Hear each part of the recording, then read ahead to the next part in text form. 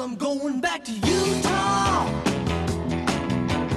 Utah is a place where I want to be. All right, this is episode 4 of our mini-sode Halloween series.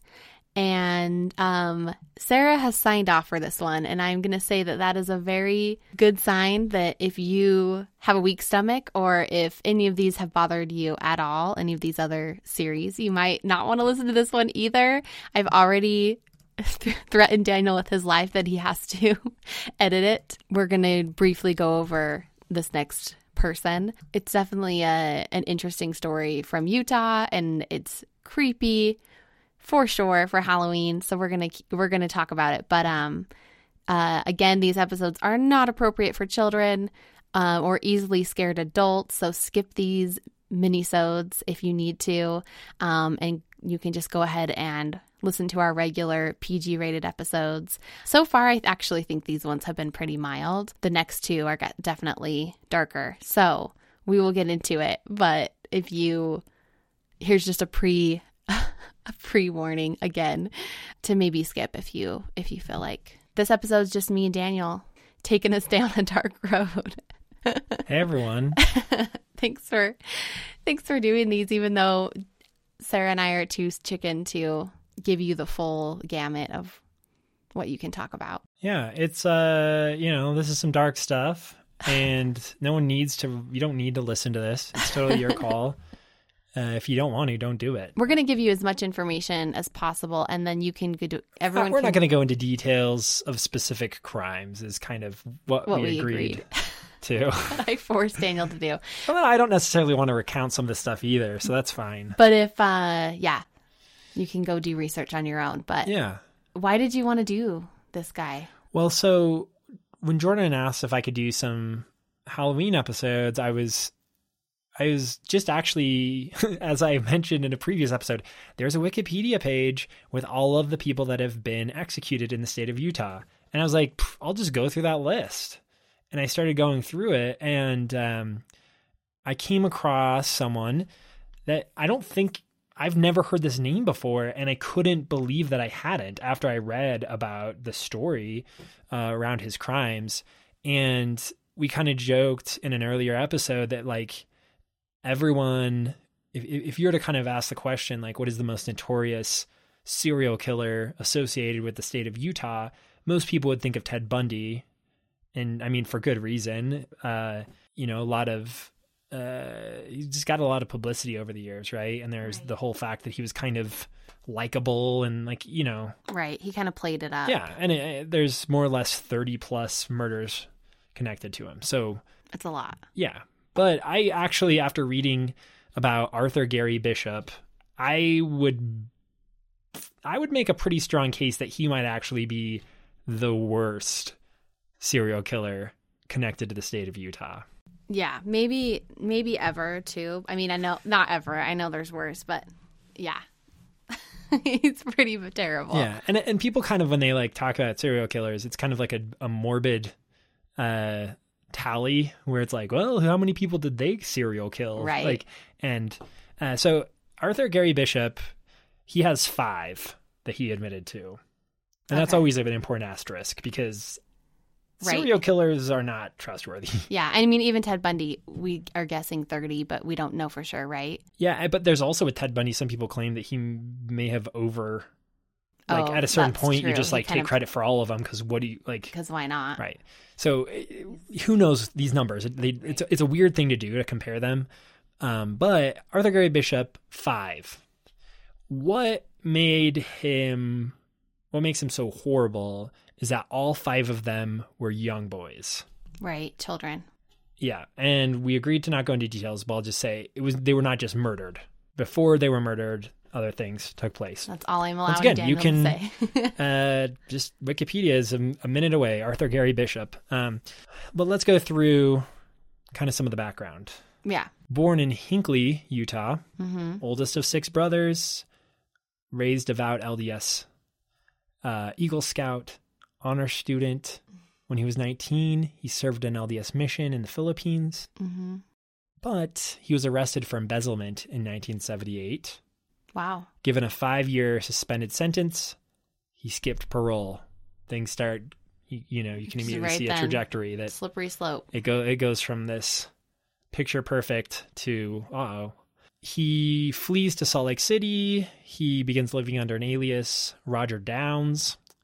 And in 1978, he is excommunicated by the LDS Church. In Salt Lake City, he registers under his pseudonym and joins the Big Brother program. Oh, no. And although he was not initially suspected of etc., eventually dozens of children would come forward to accuse him of etc. Okay. Once again, like this is it's almost like a cliche. Like when you read about some of these crimes, he lured a 4-year-old away from an apartment complex by offering him candy. Right. Right. That's in 1979. In 1980, he lures an 11-year-old away from a roller skating rink because the kid was trying to sell some roller skates, and he's like, "Oh, I'll buy them. Come on." Won't go any more details there. Thank you. Stomach turning. Yeah, 1981, he lures a 4-year-old away from a supermarket. This line was kind of gave me the heebie-jeebies. Okay. Several shoppers recalled a smiling man standing near the child, but could only give vague descriptions as to his appearance. Oh. So this is in October 20th, 1981. Okay. Halloween season, you Yep. might say. Okay. Police launch one of the biggest searches in Salt Lake County history after the third child disappears. Wow. Teams of searchers scour neighborhoods, fields. They dredge ponds and lakes. And then this is kind of a crazy detail. The shoppers that were at the supermarket where the boy disappeared agreed to undergo hypnosis in an effort to try to dislodge details of the Remember what he man looked that they like. had seen but could not recall details of. Flyers were printed offering a $20,000 reward. The FBI was contacted. No trace ever found. Wow. Okay. Yep. 2 years later, 1983, he abducts a 6-year-old from a park. We'll leave it at that.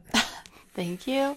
And 1 month later, July 14th, 1983, kills his final victim, a 13-year-old who vanished from his neighborhood prior to embarking upon a camping trip with a friend and an adult chaperone, who was Arthur Bishop. Oh, no. Yeah.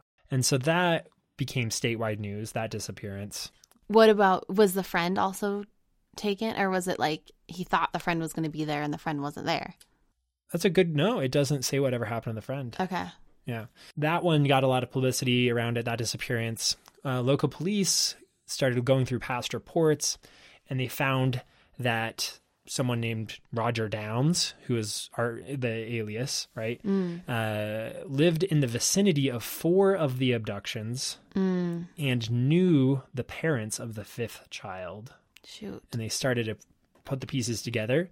They brought Downs in for questioning, and they said, "Hey, we need some help because you know the parents." And he's like, "Okay, sure." Yeah. And once he was at the police station, they got his real name and they got him to confess to all 5 murders. Oh, wow. The next day, he led the police to 3 skeletons near Cedar Fort. Do you know where Cedar Fort is? No. I've never heard of that. Is it in Utah County? Yeah, Utah County. It says it's part of like the Provo Orem. I don't know. Okay. Well, this is where we need Sarah. Yeah. She would know. Who cares about Cedar Fort? It says according to the 2000 census, there were 341 people living in Cedar Fort. So it's like very small. Okay. Anyway, so he the next day led the police to 3 skeletons that were buried near Cedar Fort, and 2 more recent corpses near Big Cottonwood Creek, which is another reason Whoa. why this story kind of drew me in. because Recent? What is recent? like the time. most recent Okay, of got it. probably the 2 that had just occurred. Okay. He buried it Big Cottonwood Creek. near Big Cottonwood Creek, which is just Ooh, somewhere. right around the corner from us. Yeah. Nearby. So, this also kind of like sent us chill down my spine. Bishop told police he obtained a thrill from the act of murder, stating, "I'd do it again." From what I've learned, I mean, of course, you'd have to be a sociopath to do any of this, but they are crazy narcissistic, and they think they're invincible, and then they obviously just, don't have any feeling. I mean, of course, but it's just crazy how they're all the same, I guess is what I'm saying. I am going to say, for those of you listening to this episode who are real sick in the head, you just really want to have nightmares tonight, look up his final letter that he wrote after his conviction, talking about why he did all of the crimes. It's just like, bleh, bleh. I'm not looking Horrible. at your screen. I don't want to know. Anyway, you listen to that, or not listen to that. You can read that if you'd like. Or don't, or just forget this man ever existed. That's great You can too. forget he ever existed. That's also fine. But just remember that Ted Bundy was great next to this guy. Yeah, it's a sickening game of comparisons.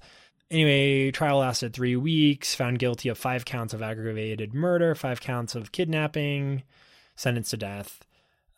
He selected death by lethal injection, and that was done at the Point of the Mountain prison on June 10th, 1988. Again, that feels so recent. 88. He did say his final words. He said, "I want to offer, again, my most profound and heartfelt apologies to the victims' families. I am truly sorry. I have tried my best to empathize with their grief and devastation, and I hope come to know of my concerns and prayers for them." I have tried my best to empathize with their Isn't it grief. so forced? Yeah, clearly a sociopath. Not spoken like someone that actually can empathize, right? No. So that's it. Yeah, that's Arthur Gary Bishop. There is a YouTube there's a YouTube kind of documentary that's taken from like Crime TV or something that I didn't watch all of it, but I watched some of it. It's kind of interesting if this is interesting to you, I guess. So anyway, that's him. Thanks for really editing down everything. I appreciate it. Yeah, of course. All right. Well, there's that mini-sode 4. I also want to say I'm really glad we didn't name our son Arthur. Right? Yeah, I thought that too after That was on the list. Yeah. All right. Thank you. Thanks for that. You're so I'm gonna welcome. have nightmares. You're so I welcome. need to take some Pepto-Bismol now. I want to say, though, I just want to add, it's funny because literally like a couple weeks ago, I was talking to my mom about how like children are actually safer than ever now. Like Right. we're all super worried about like Stranger danger was like stranger a huge danger, thing, yeah. but it's not really a like a worry we statistically need to children have. are like, it's just so unlikely that a child will ever be abducted by a random child molester killer, right? Like that's just like it never happens basically. Right. And especially now, it's like statistically children are safer than ever. But then you read about someone like this, and it's literally, like I said, it's like a cliche. right. I It's have like candy. he's literally just like standing in a parking lot offering kids candy yeah. and then going to roller skating rinks. It's like, and this was in the early 80s. And so I can kind of see, you just hear a couple of stories like this, and that's enough to Freak you just out. terrify Yeah. all parents for decades. I remember hearing that. I remember hearing, if someone offers you candy, don't go in their car, don't go near them. Yeah. If someone is like, "Hey, I lost my puppy. Have you seen my puppy?" Whatever. Like, quick side story. My cousin and I were playing in our front yard one day in Bountiful, Utah when we lived there. And I'm guessing we were like, I don't know. I was probably in 2nd grade when we lived in that house. So what is that? I would have been 7 or 8. And then she would have been like 3 or 4.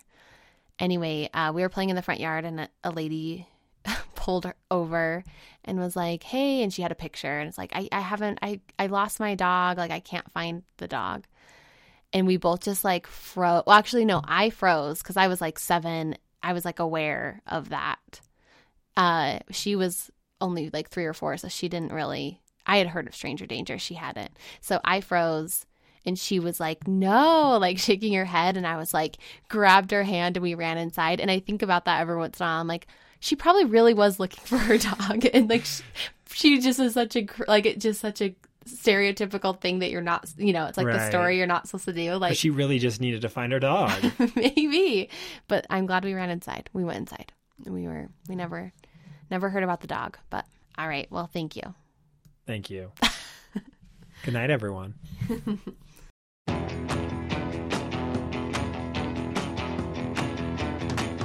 Well, I'm going back to Utah. Thank you for listening to this episode of Utah Famous. To see all our episodes and what we're up to, follow us on Instagram at Utah Famous. We'd love to hear from our listeners, so don't be shy. Email us at utahfamous@gmail.com. And if you have some spare time, please rate and review our podcast so other Utah enthusiasts can find us. And don't forget to subscribe so you can get our latest episodes right when they come out.